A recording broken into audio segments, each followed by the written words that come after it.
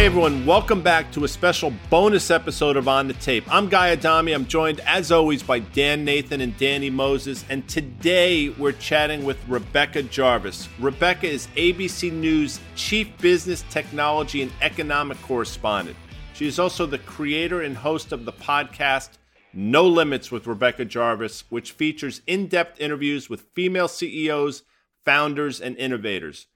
Rebecca reports across all ABC News programs. She previously worked at CBS News, CNBC, and as an investment banker and foreign currency trader. She's here today to talk about her latest project releasing today, March 15th on Hulu.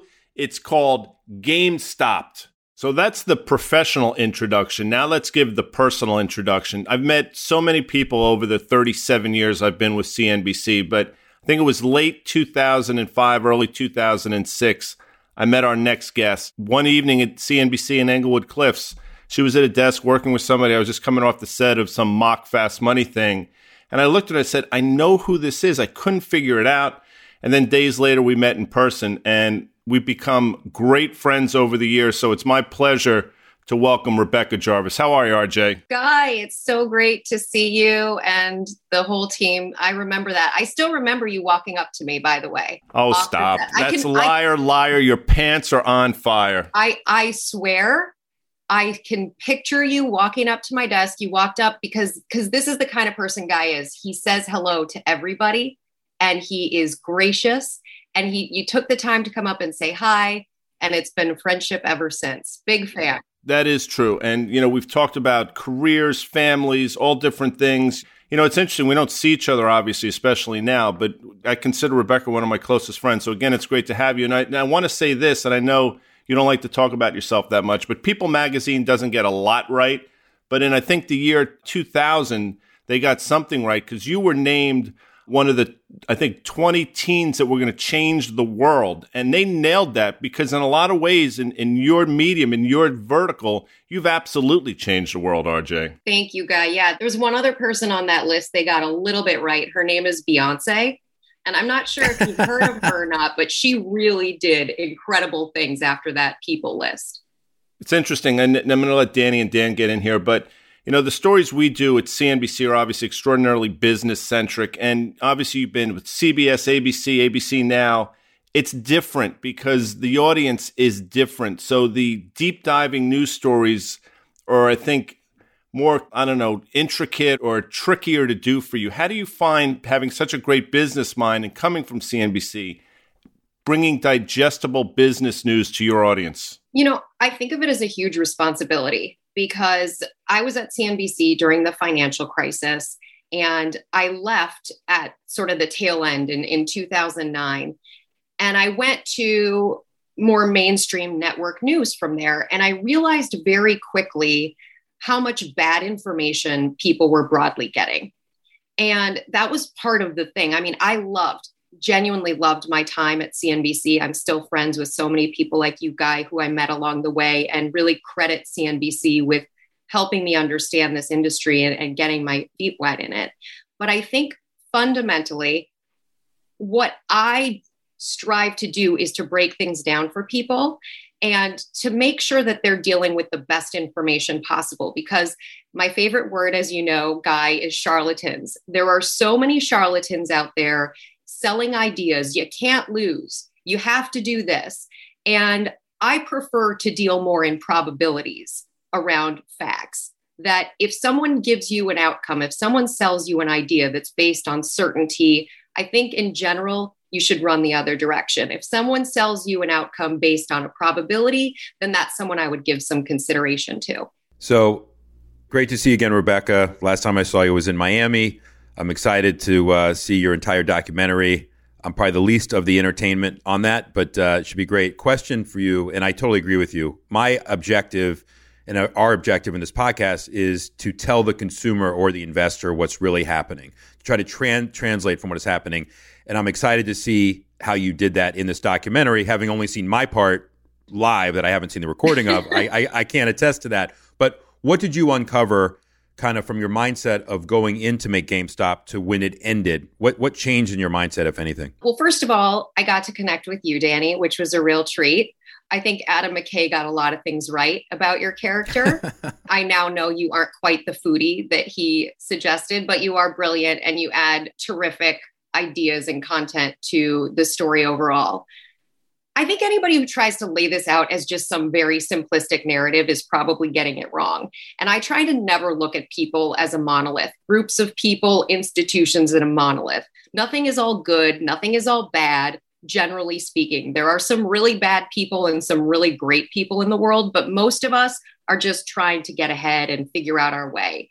And to me, the biggest thing was to unwrap how this happened and what it could mean going forward. And I think there's a lot of themes that have been present in the market, in the world for a very long time. Feelings that the system is rigged. I mean, you could go back to long-term capital management and find those feelings. But we do have new technology. And while there were chat rooms back in the bubble, and those chat rooms could drive some activity, Mr. Pink could get on board and then eventually become a hedge fund manager in the future.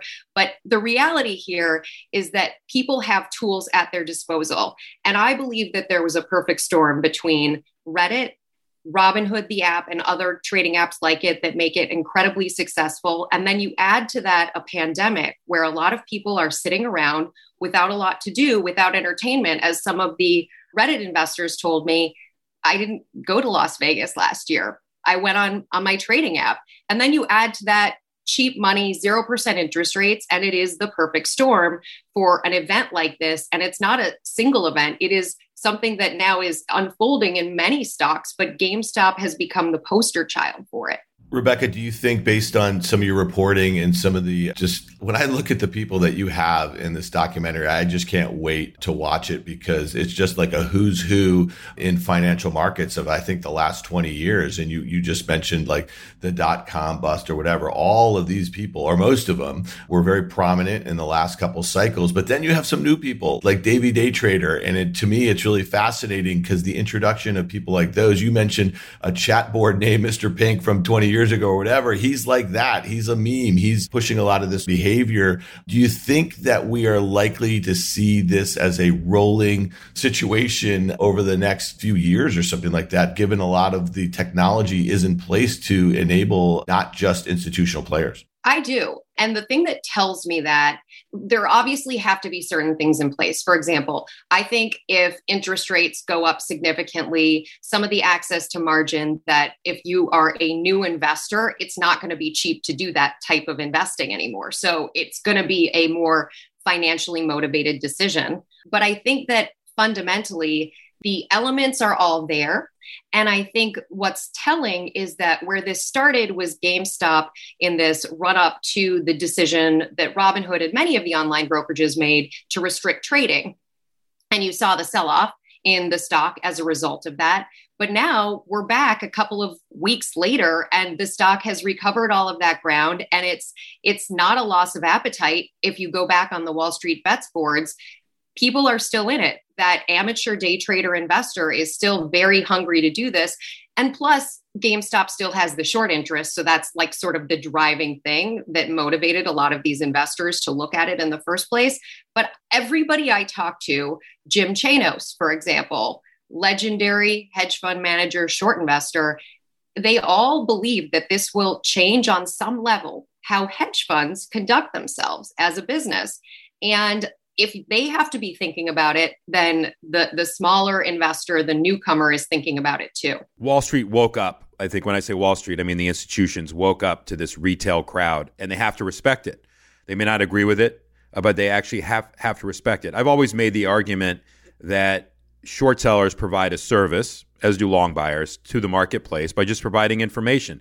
I want to move to Theranos for a second, which I know you did an expose on, and you dug deep in there. And I want to kind of relate that to the consumer, maybe in this case, not being the retail investor since the company never made it public because it duped a bunch of venture capital before it ever got there, thank goodness.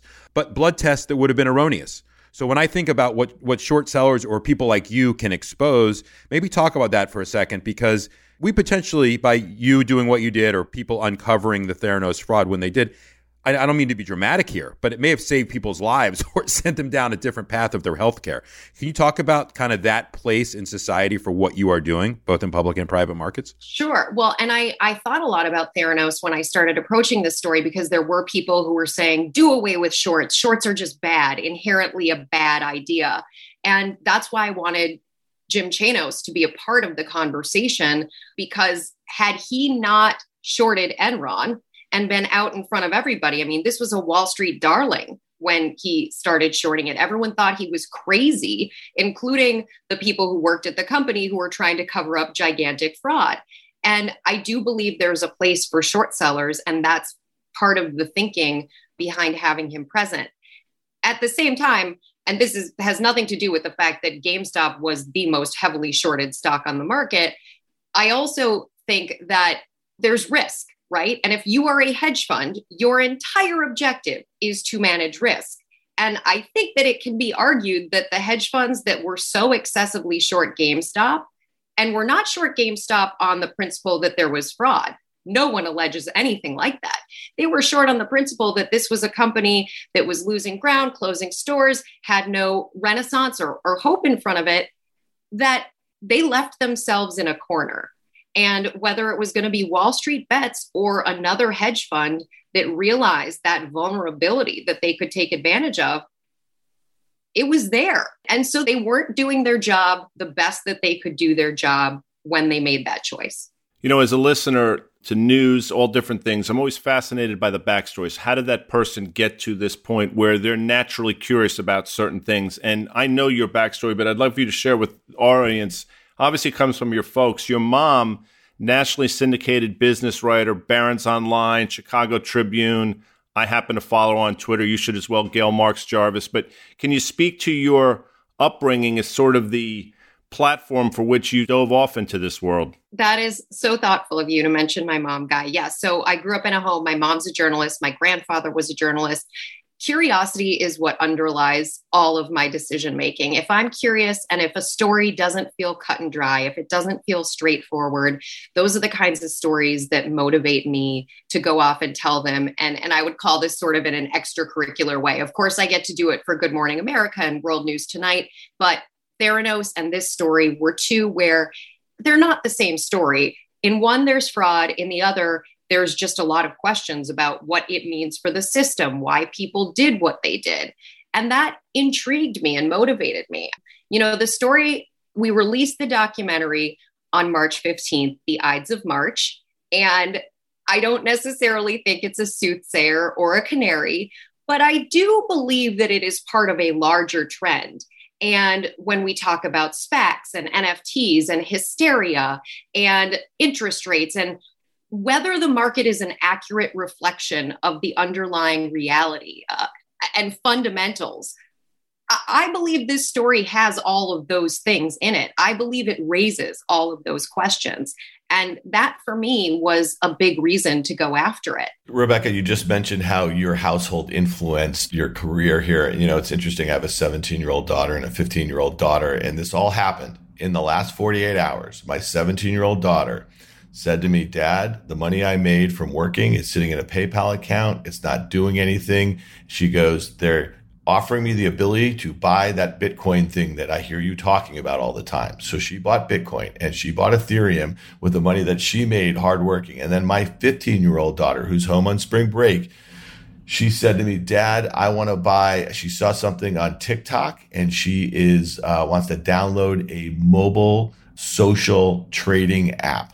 I mean, have we lost our minds here? And this is not coming from me. This is coming from social media. This is coming from their iPhone. What about your reporting of late on this whole story? It's literally seeping into our teenagers right now. I mean, there's a part of it that I love and a part of it that I hate. The part that I love is the curiosity and the innate interest to understand more. The part of it that bothers me is the questions. I mean, we have to ask questions before we make giant decisions with our money.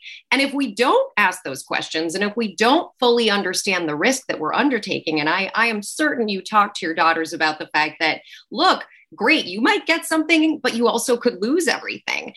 That, for me, the loss of everything, there's no such thing as a free lunch. it is something that Milton Friedman said, regardless of how you think about Milton Friedman, that I still think is true. And I think it can look too easy. So Dave Portnoy, Barstool Sports, Davey Day Trader, and I had a conversation about this. Back in March of 2020, he said stocks only go up. And he was right between March of 2020, essentially, and March of 2021. But it's important to have a longer memory about the stock market. If you're going to be putting huge amounts of money, for example, your whole net worth, and then using margin into the market, because that is not how it always works year to year. And if you're trying to be a short-term investor and capitalize on things, you have to also have an awareness that it can turn very quickly. And one of the things that really was confounding to me in the early days of covering this story was how to make sure that that was represented in my reporting, as well as people like Davey Day Trader and his thoughts. Because the reality is, a lot of the people who are involved in trading right now and young and new to the market haven't seen an extended bear market. They haven't seen the time pre the 80s and 90s when things didn't work this way. The stock market didn't just go up infinitely. And if interest rates start going up, if the Fed takes a less accommodative policy, which I don't think there's any inclination to do that at the Fed right now, but in a world where those things start to matter and matter differently, stocks don't just go up exponentially. No, and I appreciate that. And obviously the CNBC audience is very a unique audience. The ABC audience is literally the entire country. So I want to know how you deal with the following question, because we get it all the time. I say in some parts of this country, the entire country, for some people, for 35 million people in this country, it's flat out late 1920s, early 1930s, without a question. Yeah. For another maybe 30 million people, it's never been better. And then people in the middle, a little bit worse, a little bit better, same as it's been. How do you reconcile? How do you explain to people that although the stock market's at an all-time high, you feel their pain and you've realized that the economy isn't the stock market? How do you answer that very difficult question?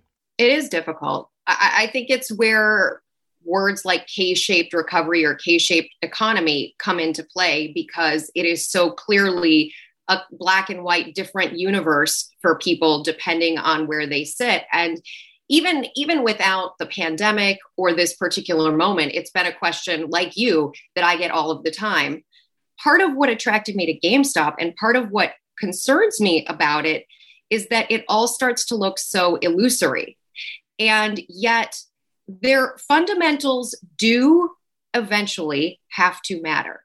And I think Wall Street at its best, if you think about what the purpose of Wall Street is to take a business, which all businesses begin small, take that business with all of its hope and all of its promise and give it a new chapter, one that's bigger than what it ever could have been potentially as a private company. That is Wall Street at its finest. Where I think for me, I get most frustrated with Wall Street is when it feels like groupthink. And I acknowledge nothing is a monolith, like I said earlier, but when it's groupthink and you can say that the emperor has no clothes, and you can be fundamentally right that the emperor has no clothes, but you can be technically wrong. And you can lose a lot of money if everybody else on Wall Street hasn't in that particular moment decided that the emperor has no clothes. And I think that's a frustrating thing. And that's what leads to people saying things like,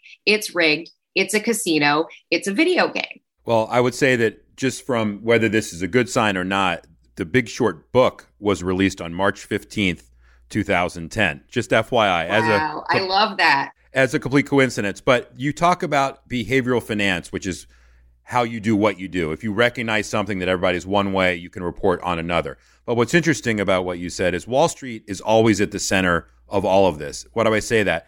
The whole Big Short, the whole CDO machine wouldn't have existed. Mortgages wouldn't have been available to the consumer in the way that they were with these exotic mortgages unless Wall Street was packaging them and selling them. Same thing here. Robinhood wouldn't have been able to exist without the underbelly of the payment for order flow and the existence of the, if you want to call it, mechanisms that exist to allow people to trade like this. It always comes back. I want to go where when the tide goes out, which at some point the tide has to go out on this bull market, whether it's tomorrow or a year from now, things get exposed. You are going to have your choice of what to report on at that moment. Is there anything that you're looking at right now, whether it's central banks that have played a key role in kind of keeping confidence in the market? Is it something like, are there 100 different green sills out there that may exist right now? What are you kind of looking at, or where do you think it's going to take you? There are a handful of companies that I'm looking at right now that I believe are, they're public, but they might as well be Theranos. And that certainly exists. And when the tide comes out, they will be exposed in the same way that Bernie Madoff was exposed when the tide came out. I think that there are definitely asset bubbles. And I think it's almost impossible to look at those asset bubbles and not think that on some level, cheap money plays a role. And when you can borrow, if you're 0.72 or any of the hedge funds, when you can borrow 8 times what you put into something for nothing, and that thing is always going up, what do you think it's going to lead to? And this, in some respects, goes back to Guy's question about how different the world looks. Well, in part, the world, in my opinion, looks very different because if you have access to capital and you have access to a 401k or any access to financial instruments, then yeah, your world does look pretty good because they've all been inflated. But if you don't have access to those things, if you don't own assets, then your world looks very different. And obviously, you look at the inflation of stocks, for example, versus what's happened to incomes, it's 2 completely different worlds. So I think I will be looking at all of that. It's hard to say exactly what the story in that moment will be, but I was thinking about before our conversation and just thinking about even working on GameStop, acronyms. 2006, 2007, there were all these new acronyms that didn't mean anything to most people, but they were fundamental to the bubble and the story. And now we have a giant new set of acronyms, and a lot of people don't really understand them. And a lot of people are still either participating in them or enabling them or churning them out. My goal is that if you are interested in these things, really dig into them. Think about them, think about what they mean, and before you put a dime into them, understand them. So you bring up a good point, the idea of doing some work and understanding things. We've been talking about this GameStop thing, the Reddit thing for a while. It's interesting to hear reporters, you hear them all the time, just trying to give this crew a lot of credit. Well, you should hear the acronyms that they're using, LTV and this and that or whatever. They're doing some real work. And that might be the case for a handful of people, but we all have supercomputers in our pockets. We're all staring at screens all day long. We all can get whatever answers that we want. What troubles me right now is just the goofiness, the memes, the acronyms, that sort of thing. Because, last night on CNBC's Fast Money, the GameStop the guy, what was it? The guy who came in there, the Chewy guy, yeah, he tweets out some meme, and that's supposed to mean something. And the stock's moving off of it. And, so you can say stonks or whatever the heck the meme of the day is, and they only go up this or that or whatever. But stupid is stupid. And when it comes to money, you might be right. You said this before, Rebecca. You might be right for a period of time, but it's never different this time. And that's the thing that kind of troubles me. Was there anything about the psychology when you were making this doc that you found a lot of people buying into this newfound way of investing? And that would really freak me out. Yeah. I think of it like concentric circles, that there's the core, where in that core, you have people who are really doing their diligence and putting in a lot of time and giving it a lot of consideration. But then you have all of these other concentric circles that build out from that initial group, and they're not putting in the time, and yet they hear something, and that leads to the mania and the hysteria. I was walking out to one of my live shots for Good Morning America when there was a blizzard, and GameStop also happened to be the story. And it was a blizzard in New York, and people were struggling, and they had shut down all of the traffic. But what are the 2 people talking about as they walk by me on the street? GameStop. Did you put money into it? My dentist. I went to my dentist during this whole thing, and he turned to me and said, should I buy GameStop? Now, that's not an educated, thoughtful approach to any of this. I'm 100% on board with doing your work and making a decision. And even if I and another person don't see eye to eye on the fundamental value of a company, if you've done your work, that's what makes markets. But where I get really nervous is the pile-on effect of people who haven't done the work, who are late to the game, who see it and think it's so easy. That's the no such thing as a free lunch idea. There's a lot of people who are like, wow, it's so easy. I'm going to do this. And it's not. You can lose a lot of money very quickly.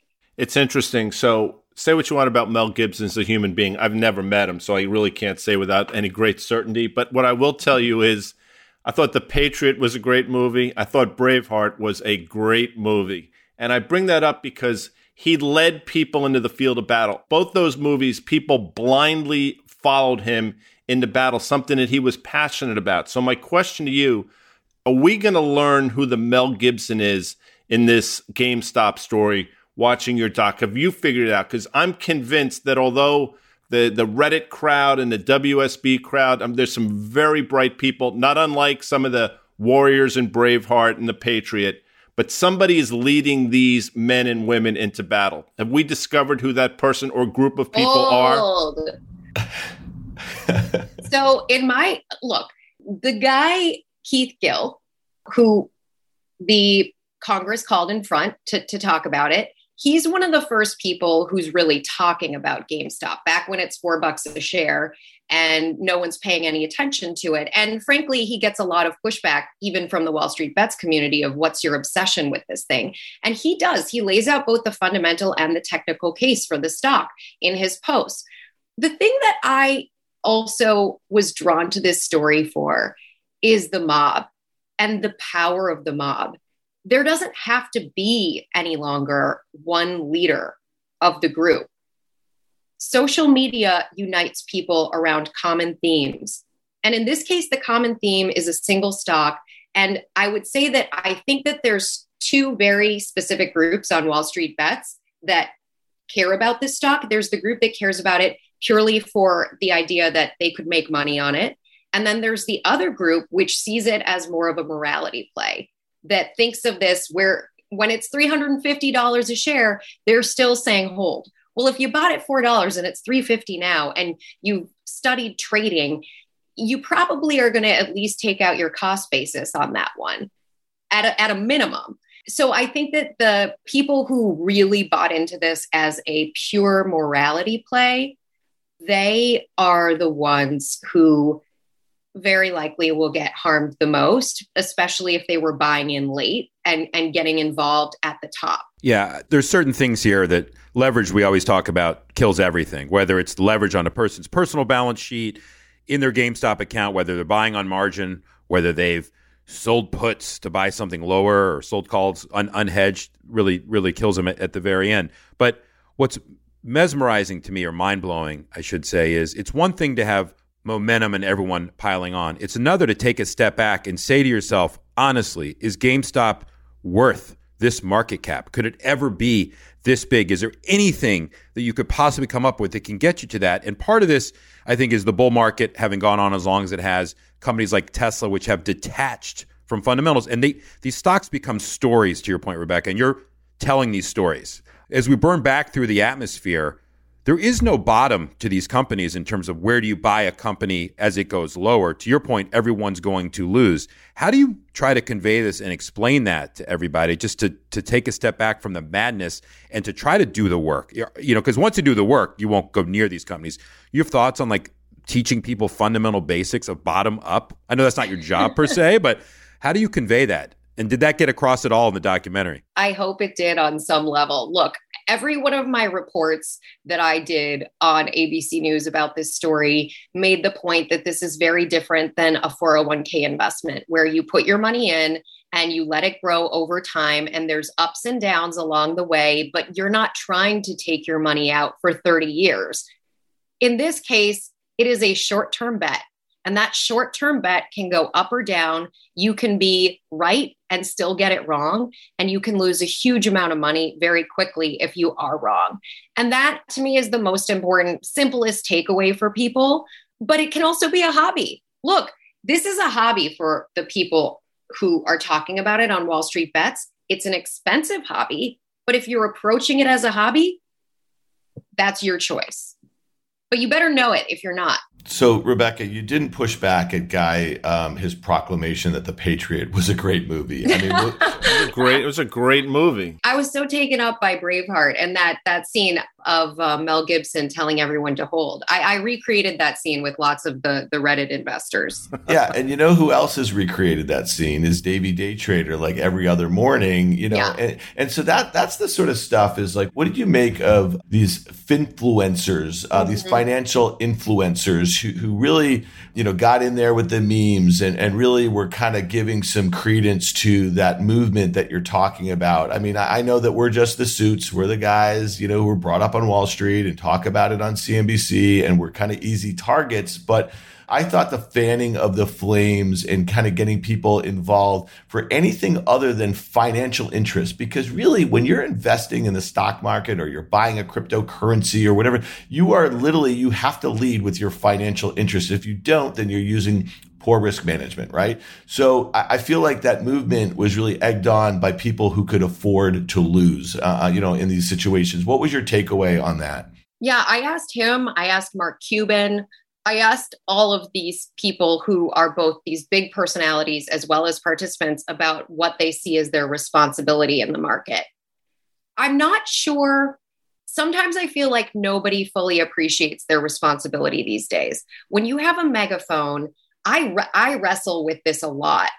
What is the most important takeaway? There's things that I can do to capitalize on my role. There's things you guys can do to capitalize on your role, but I'm going to go ahead and guess you don't do them because you acknowledge that even though it would be so easy to do, there's the risk that you put people who hear you and hear you very literally at. Portnoy and I talked about the fact that he could stand to lose the money, and he acknowledged, I can lose it. Not everybody can. People need to be cautious about that. I do go back to this idea that sports betting, sports trading, the beginning of the pandemic, their DraftKings account didn't mean much. So a lot of his users and Barstool Sports stoolies were drawn to this because of that. And he fully acknowledges that this has been good for his business, and also that he'll probably be on to something else in a couple of weeks. Exactly. He's going to be on to something else in a couple of weeks, and he's going to leave all these other people in the wake. And there is a huge responsibility. We've been doing, and Danny's going to roll his eyes. You won't be able to see it on this podcast. I can see it now. On Fast Money, there's a huge responsibility to the audience to try to be a truth teller and try not to be the word you use that I love, that I learned from you, charlatan, because so many people are. And words do have meaning. And when you try to bring forth truth to the audience, what I've learned the hard way is, and this is, I don't know if this is going to sound right, but everybody says they want to hear the truth, but in reality, people just want to hear what gets them through the day and able to wake up the next morning. And when the stock market goes up every day, those truth tellers get drowned out. But with that said, there's still that responsibility to the audience. And, you do this great podcast, No Limits. I think you're up to 170 or so episodes. There's a responsibility with that as well. You've interviewed some amazing people. Who are you dying to get on next? Like, who is the great get for Rebecca Jarvis on your podcast? Well, I think Janet Yellen, given her position right now, there's a lot of questions about what's happening in the finances of the country and the economic picture that I would really like to talk to her about. So she's in my head the most obvious person. Do you have anyone?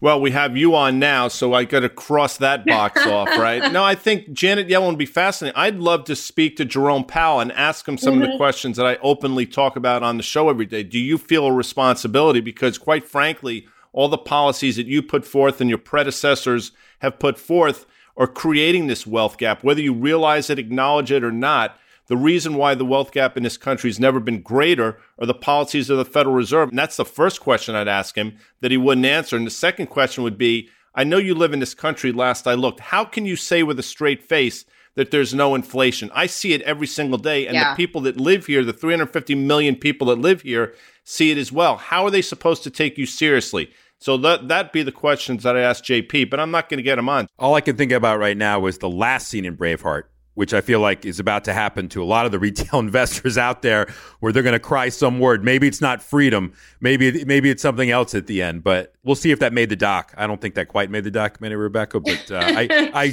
do think there is some pain coming for people out there. And you've done your part and your job to kind of get them at least smarter. Maybe they don't listen, or maybe they don't acknowledge it, but at least you're trying to make them smarter when you're doing this. So I got a question for Rebecca, just while we're on the media and while we're on your great podcast. What has podcasting, how is that differentiated from your reporting on TV? And then I also just want you to follow up. Have you experimented a little bit with Clubhouse or Twitter Spaces that they're launching here? I think Guy and I have been doing Twitter Spaces. We're really enjoying it during the market day. Danny hopefully will join us soon if we can get him off the golf course. I don't know. Do they work on golf courses, Twitter Spaces? You know what, Dan?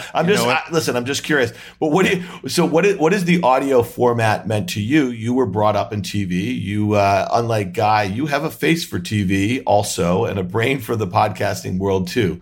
I love the format. When I originally set out to do The Dropout, the podcast about Theranos, it was exactly because I wanted to do it as a podcast, because I saw the potential. I think what's beautiful and what I love about audio as a format, and especially podcasts, is that you can dig into the details, and the audience wants that. They're along for the nuance. And if you just give them the basics, which is oftentimes what a shorter format TV piece or video piece will do, they're not as satisfied. And I don't feel as personally satisfied by the shorter form conversation. So it was immediately an opportunity that I really wanted to use, and especially for a story like that had so many layers to it. Truth be told, I've done Clubhouse.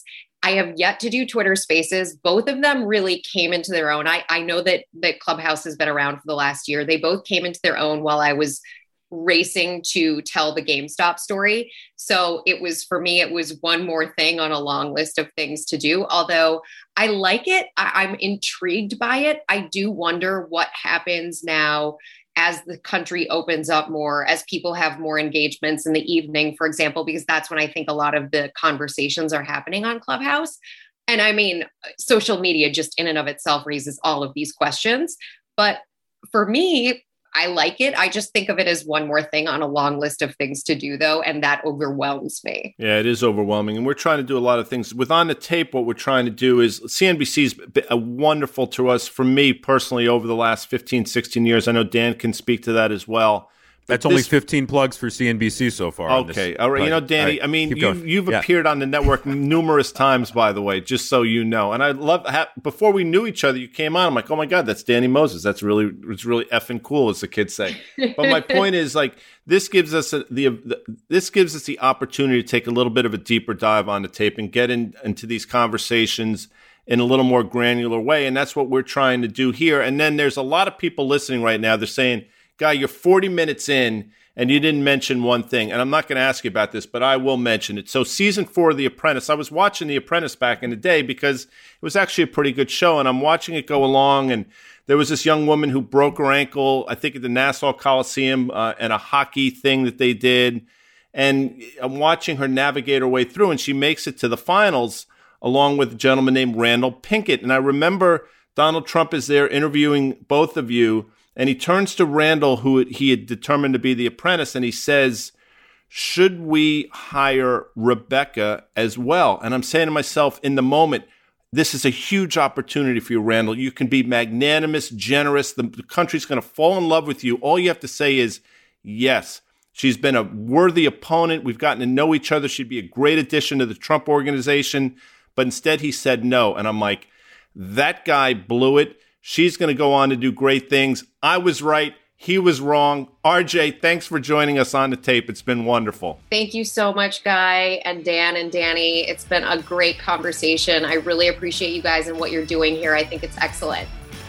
If you're listening to this in a podcast store, be sure to hit subscribe so you never miss an episode. Follow us on Twitter at OnTheTapePod, and we'll see you later in the week for our usual Friday, wait for it, drop.